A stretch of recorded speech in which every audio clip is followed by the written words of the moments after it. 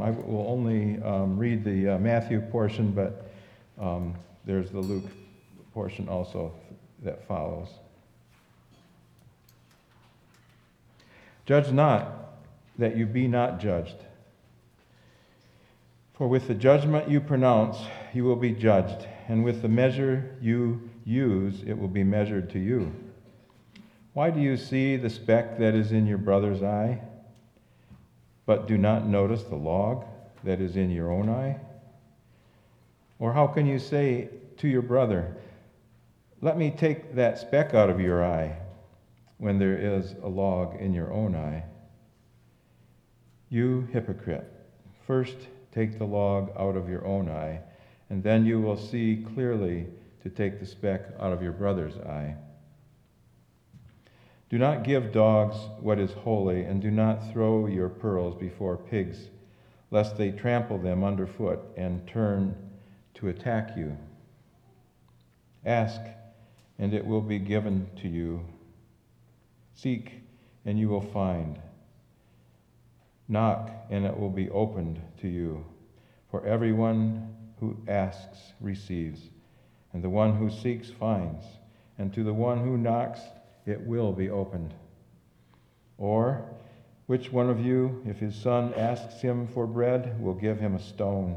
Or if he asks for a fish, will give him a serpent? If you then, who are evil, know how to give good gifts to your children, how much more will your Father, who is in heaven, give good things to those who ask him? This is the word of the Lord. Thanks be to God.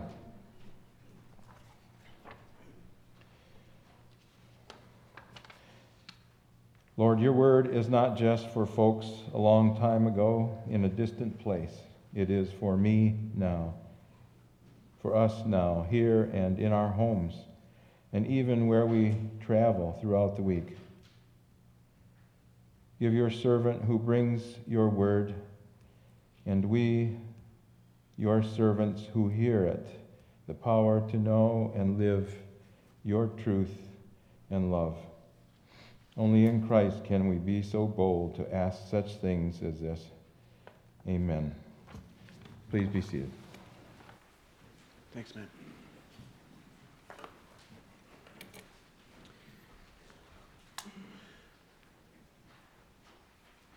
Wow. You have really beautiful eyes. The stranger said this to her as they both made their way down the buffet line. She pauses and she brightens. Thank you. He continues, would you like to come to sit with me and my family?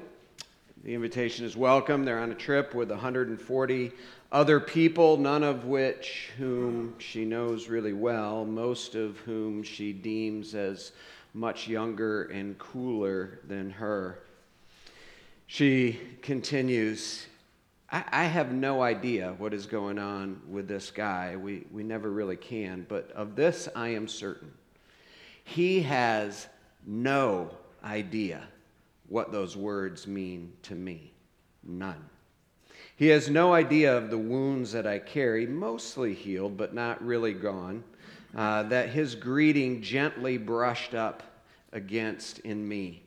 He could never be aware of the ages in my life, roughly 12 to 16, in which these same eyes were a crucible of suffering. The disease I bore throughout my body for some ungodly reason caused my eyeballs to bulge so far out of my skull that my eyelids could not do what they were meant to do and close around them.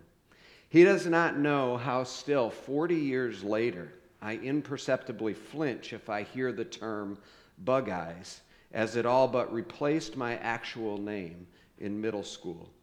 And he doesn't know how many lunches I ate alone in that cafeteria, how those years forged in me a strength and a sadness, a kindness and an anger, a protective independence.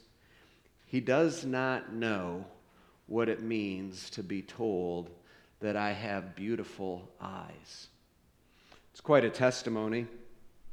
I think some of you can relate to that. some level.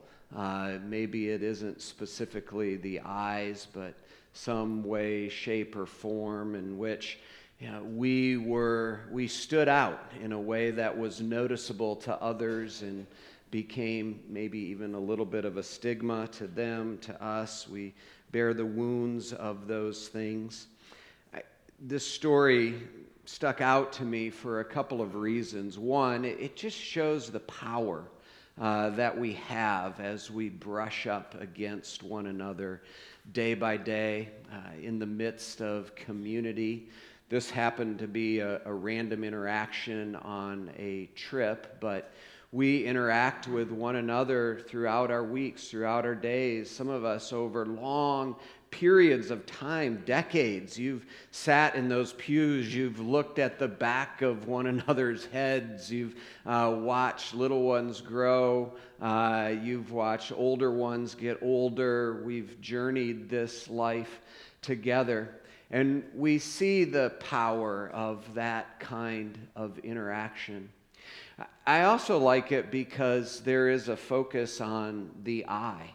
And Jesus here is talking about eyes. He's talking about logs and specks and just the power that we have to tear down, build up, all as we relate to the eyes, so to speak, of one another.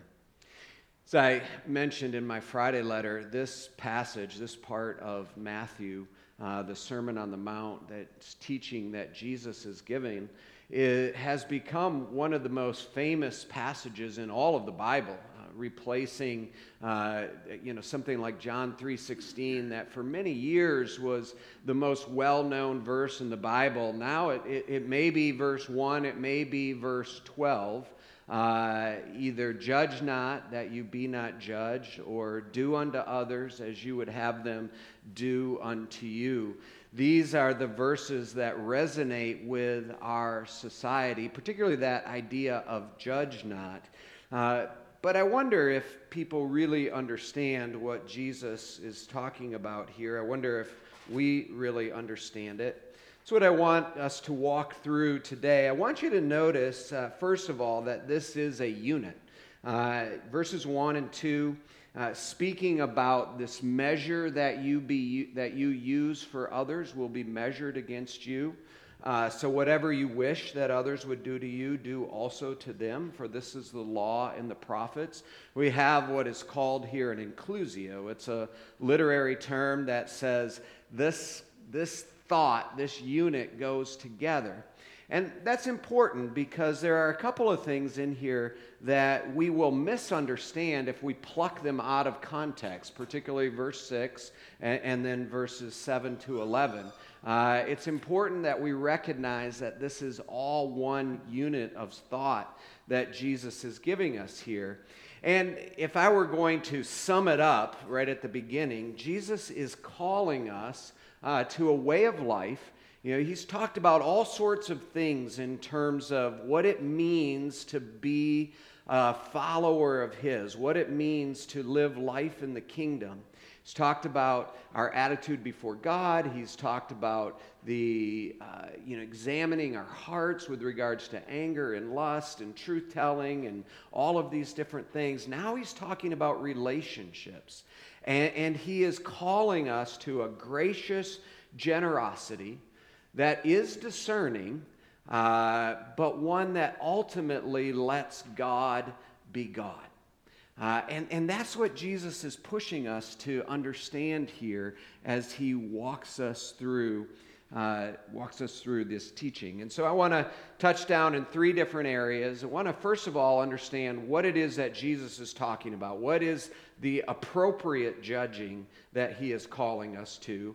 Then we'll look at how do we engage these interactions, and that is by avoiding hypocrisy. And then finally, we're going to be asking the question, where do we get the kind of wisdom and power that we need? And that is by asking for bread. So first of all, what exactly is Jesus talking about here? Because, like I said, this is well known. If you walk down the streets of Manhattan or Grand Rapids, ask people, give me a Bible statement. There's very good chance that they will say, "Judge not, that you be not judged."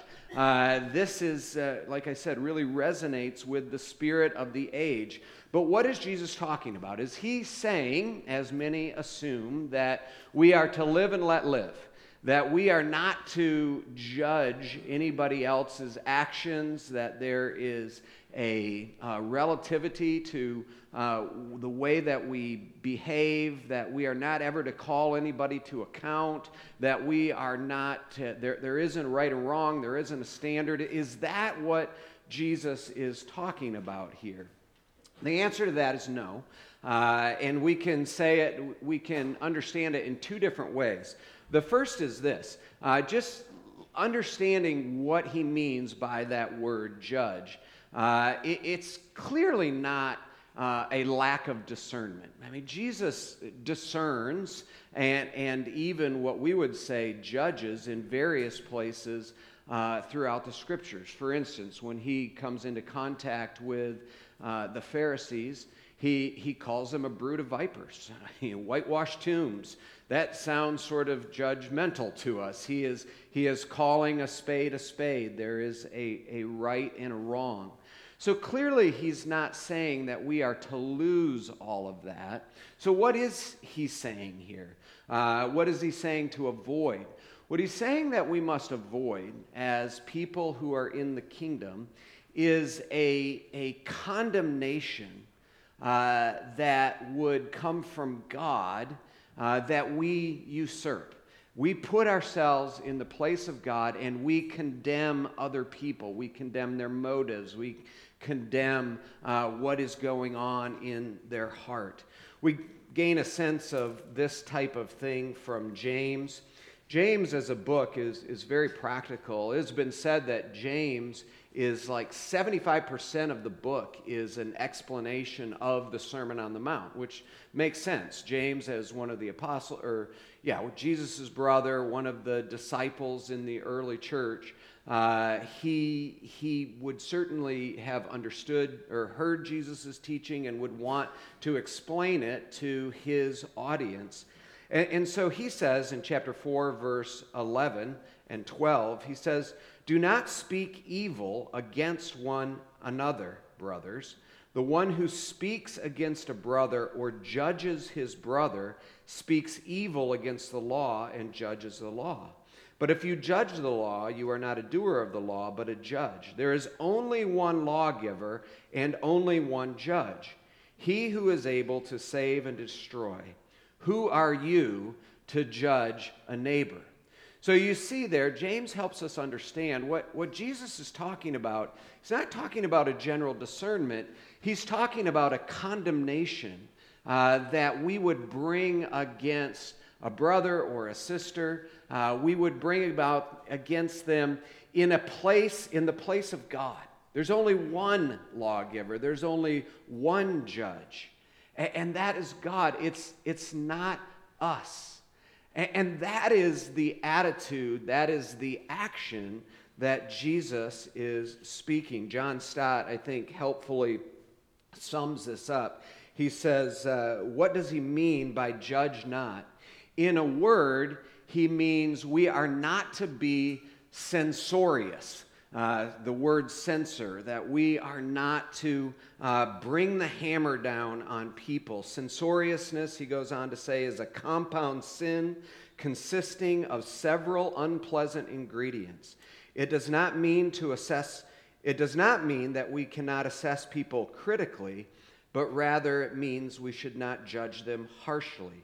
The censorious critic is a fault finder who is negative and destructive towards other people and enjoys actively seeking out their failings.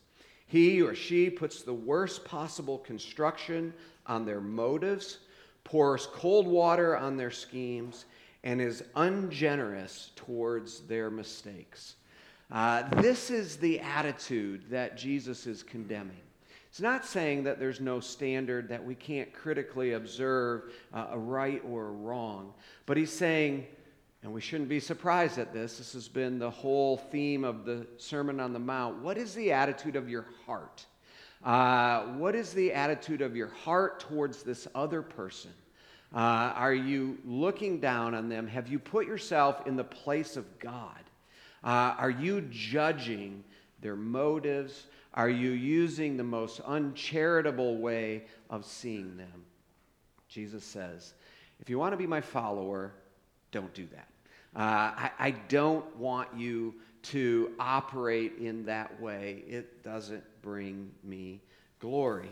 Part of the other way that we see this is not only by looking at the term itself, krina, to judge, and this idea of condemnation that we just talked about, but we also see it in the way that Jesus concludes, or Jesus continues this teaching when he says, you hypocrite, he says, first, this is verse 5, first take the log out of your own eye, and then you will see clearly to take the speck out of your brother's eye or your sister's eye. You know, Jesus wants us to help one another along. Jesus wants us to correct somebody when they fall into sin or wrongdoing, when they are seeing the world wrongly. Jesus encourages us to do that thing, to do those things. This is very consistent throughout the Scriptures. We are encouraged to reprove one another. So you look at in Proverbs 29, verse 8, he says, there the psalmist says, if you reprove a scoffer, they will hate you. But if you reprove a wise man, they will love you. There is this idea of a right way that we correct one another.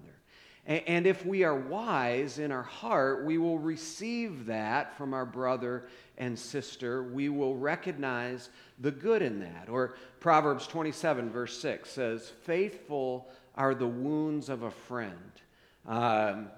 Faithful are the wounds of the friend, but profuse are the kisses of the enemy. You know, our friend loves us so much that they're willing to correct us. Whereas the enemy, they just keep saying all these good things, and they don't tell us when we are going wrong. Some of you know Jim Morrison, who is the lead singer of The Doors. He talked about friendship in a way that says, my friends let me do whatever I want to do. And if you know his history, you realize where that led him. Led him to just a life of drugs and overdosing and death. Led him to a very dark place. Faithful are the wounds of a friend. Profuse are the kisses of an enemy. Jesus says we do take the specks out of one another's eyes. So what is Jesus saying? He's saying we don't judge one another.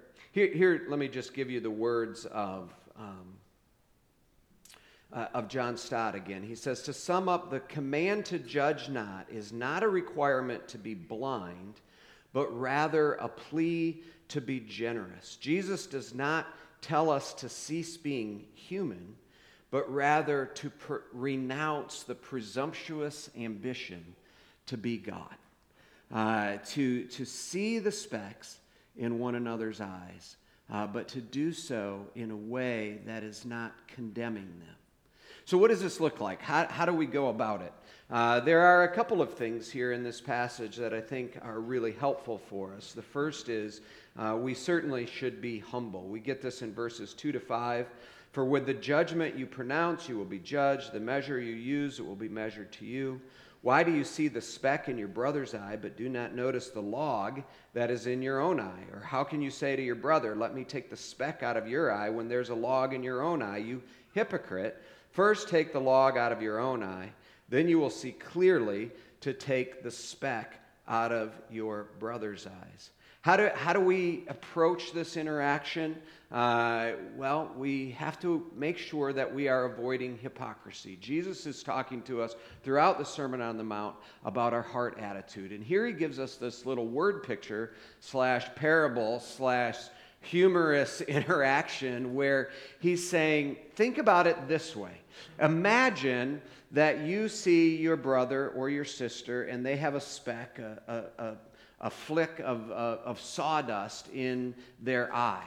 Now, we recognize that that could be serious. I mean, you get that in your eye. I mean, worst case scenario, you could go blind in that eye if you are not able to get that piece of that piece of sawdust, that speck out of your eye. But what you don't realize as you go to address that is that you have a telephone pole, a log in your own eye. And this is silly. It's ludicrous to think about addressing that speck in your brother or your sister's eye when you have this log, this telephone pole in your own eye. You'll never be able to get close enough to them. You'll never be able to see straight in order to remove this. There is going to be, it's an impossibility. You'll never be able to do this. And I think there are a couple of things that we can we don't want to press his analogy too far, but I think there are several ways in which we can learn from it. The first is this. It's interesting that Jesus uses the eye. He could have used other parts of the body in order to make his point, to provide an illustration. But we know how delicate the eye is. And we know that the different nerves and the blood vessels and all of that goes into the eye. It's really incredible to think of.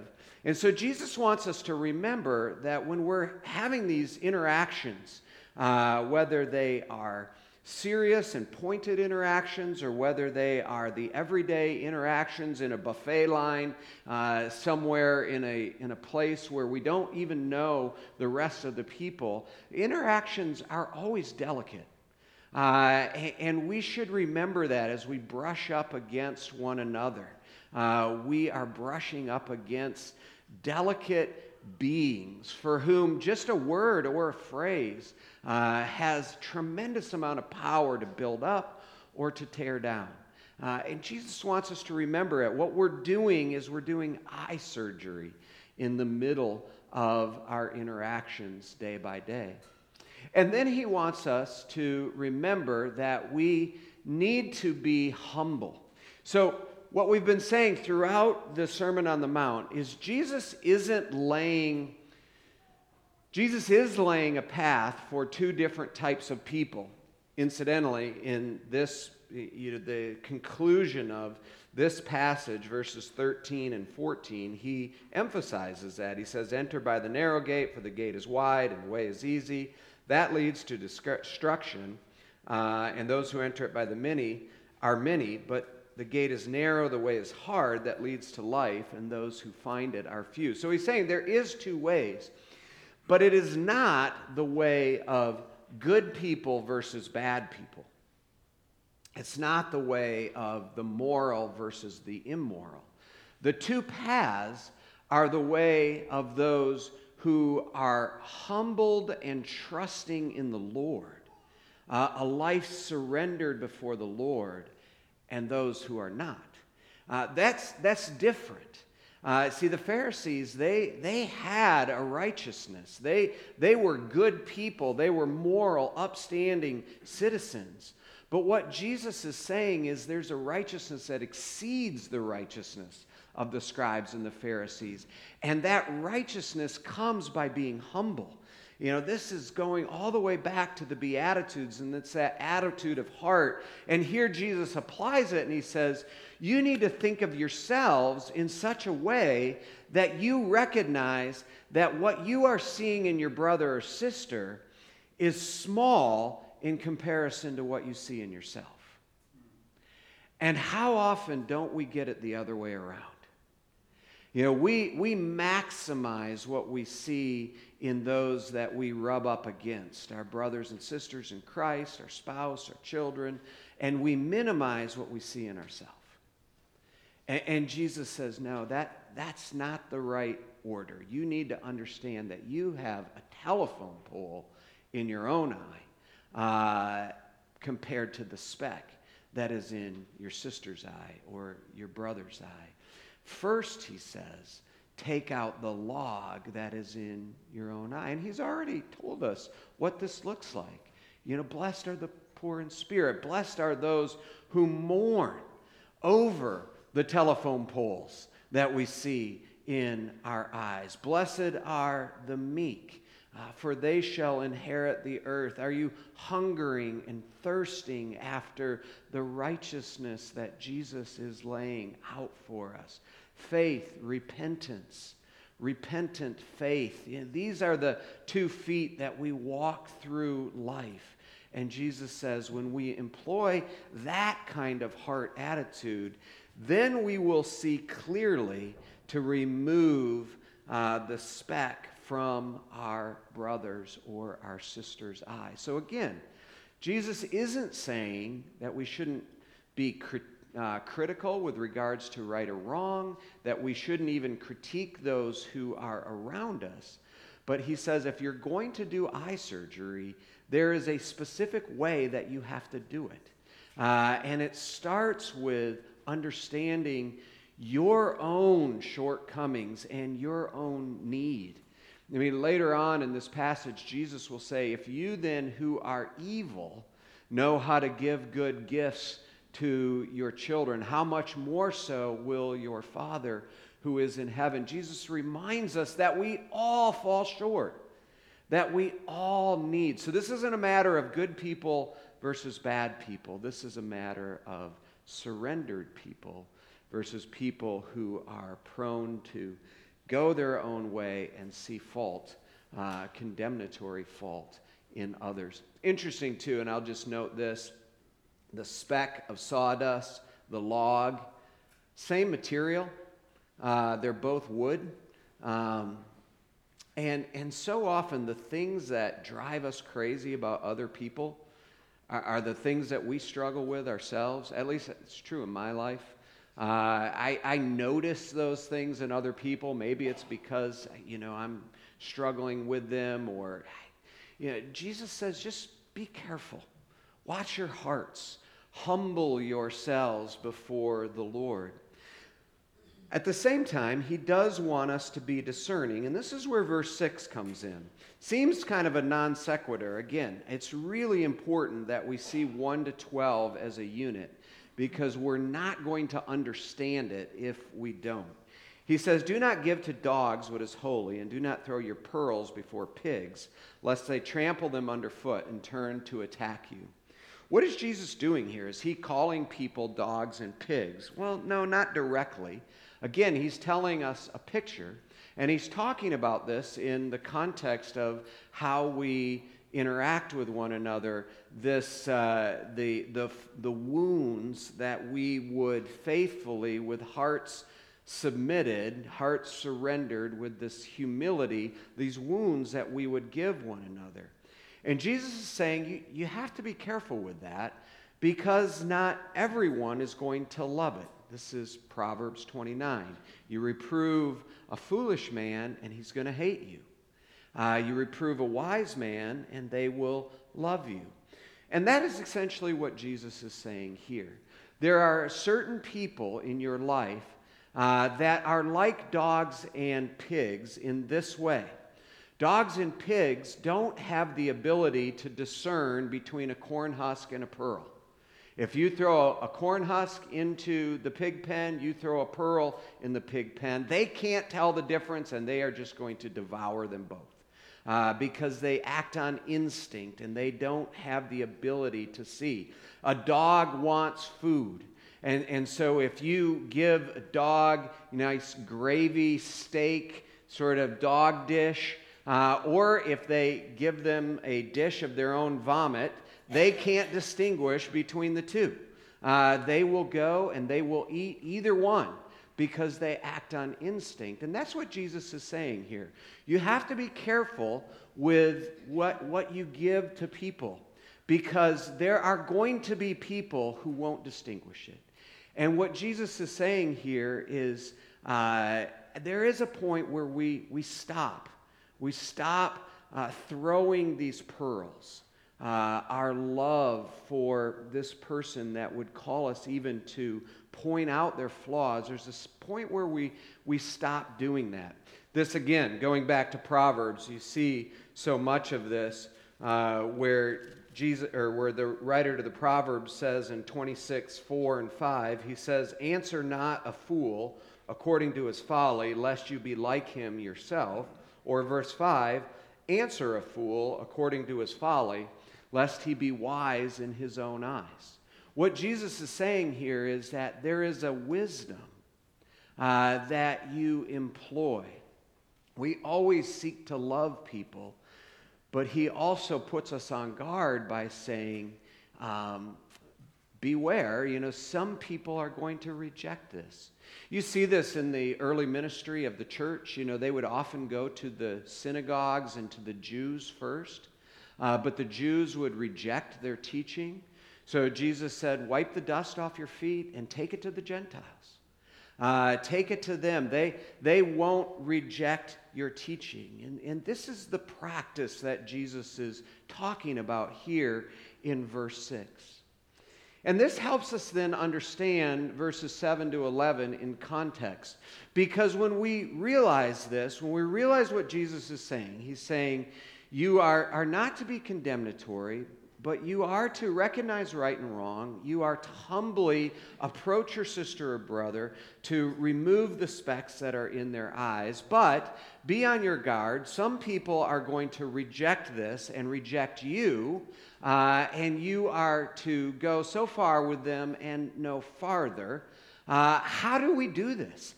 How do we have the wisdom to do this, and how do we have the power to do this? And this is where Jesus says, ask, and it will be given to you. He's not speaking here in 7-11 about general rules about prayer. He's not speaking here about a new bike or a new car or a new job. He's not speaking here about asking for a spouse or any of these other things. It's not that wouldn't apply to these types of things, but he's talking here very specifically about the wisdom that we need to interact with our brothers and sisters.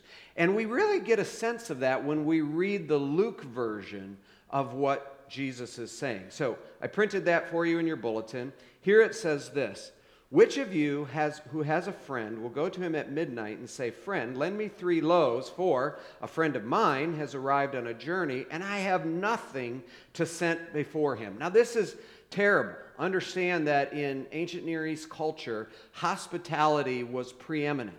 And if you are caught empty-handed, that is great shame. Remember, it's an honor-shame culture. There's great shame associated with not having anything to bless your friend with. So you go to your neighbor, and it's midnight, and he will answer from within, "Do not bother me, the door is shut, and my children are in bed. I cannot get up and give you anything. I tell you, though he will not get up and give him anything because he is a friend, yet because of the impudence of his friend, he will arise and give him whatever he needs. And I tell you, ask and it will be given to you, seek and you will find, knock and it will be opened to you. For everyone who asks receives, and the one who seeks finds, the one who knocks it will be opened. What father among you, if his son asks for a fish, will instead of a fish give him a serpent? Or if he asks for an egg, will give him a scorpion? If you then, who are evil, know how to give good gifts to your children, how much more will the Heavenly Father give the Holy Spirit to those who ask from him? What Jesus is saying here is that we are to ask for a specific thing. We are asking for wisdom. Again, James, if any of you lack wisdom, this is James 1, verse 5, let him ask it of God, who gives generously to all without finding fault. You hear these same themes that are going on in this passage here. And what Jesus is saying here is live dependent. You need to be asking, like that impudent neighbor at midnight who goes in desperation because he has these interactions with his friends that he is going to completely blow. If he doesn't get help from this friend, he goes and he bangs on the door at midnight and he says, please, please, give me some bread. Give me something so I have the ability to serve and to welcome and to be hospitable and to be generous like you as my friend comes into the home.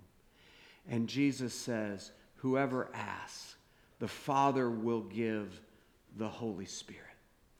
Jesus says, it's better for you that I go away. You know, as we come into this Good Friday and Easter and Pentecost and Ascension season, where we remember the life, the death, the resurrection of Jesus, where we remember his ascension, where we remember his pouring out of his Spirit, we recognize that this is what Jesus is pointing to. He's pointing to the fact that he has given us everything that we need to be the kind of people that can live out the kingdom ethic that he is asking us to. How can I love you? You know, how can I bump up against you in a buffet line? How can I bump up against you in everyday life? How can I see the beauty in your eyes and bring you up rather than notice the speck and turn it into a log and tear you down? How can I do that? I can only do it through the Spirit. And this is what Jesus is saying. Ask, and you will receive. Your Father in heaven is generous. We know he's generous. We're about to go to the table and we're about to eat his body and drink his blood. He has held back nothing from us. His very Son, the darling of heaven, was sent to be a propitiation for our sins. And Jesus says, find yourself surrendered to the love of the Father. And then you will know. Not only will you know, but you will be enabled and empowered to love the people that are in your life. And this is where Jesus says, what you would have somebody do to you, do unto others. This is the way that we live because Jesus has poured out his life for us. Judge not that you be not judged. It's a great way to talk to folks. You know, as you walk through life, you have lots of interactions. You probably know this verse. What do you think it means? Well, it speaks to us of the love of a Father who will really give us what we need to love one another and to see the beauty in one another's eyes. Will you pray with me? Father, we thank you for this word. We thank you for its power as it comes into our lives. Father, we confess that even as we are here and now, we need your wisdom. We need your guidance. We need everything that you give, that you are willing to give us in order to be the kind of people that you want us to be. We're sorry, Lord, for the ways that we maximize others' faults and minimize our own. Help us to live inside out because your kingdom is inside out. Help us to live upside down because you have turned this world upside down through your death, the seeming defeat of evil in order to defeat evil, in order that we might have life and might have it to the full. We pray this all in Jesus' name. Amen.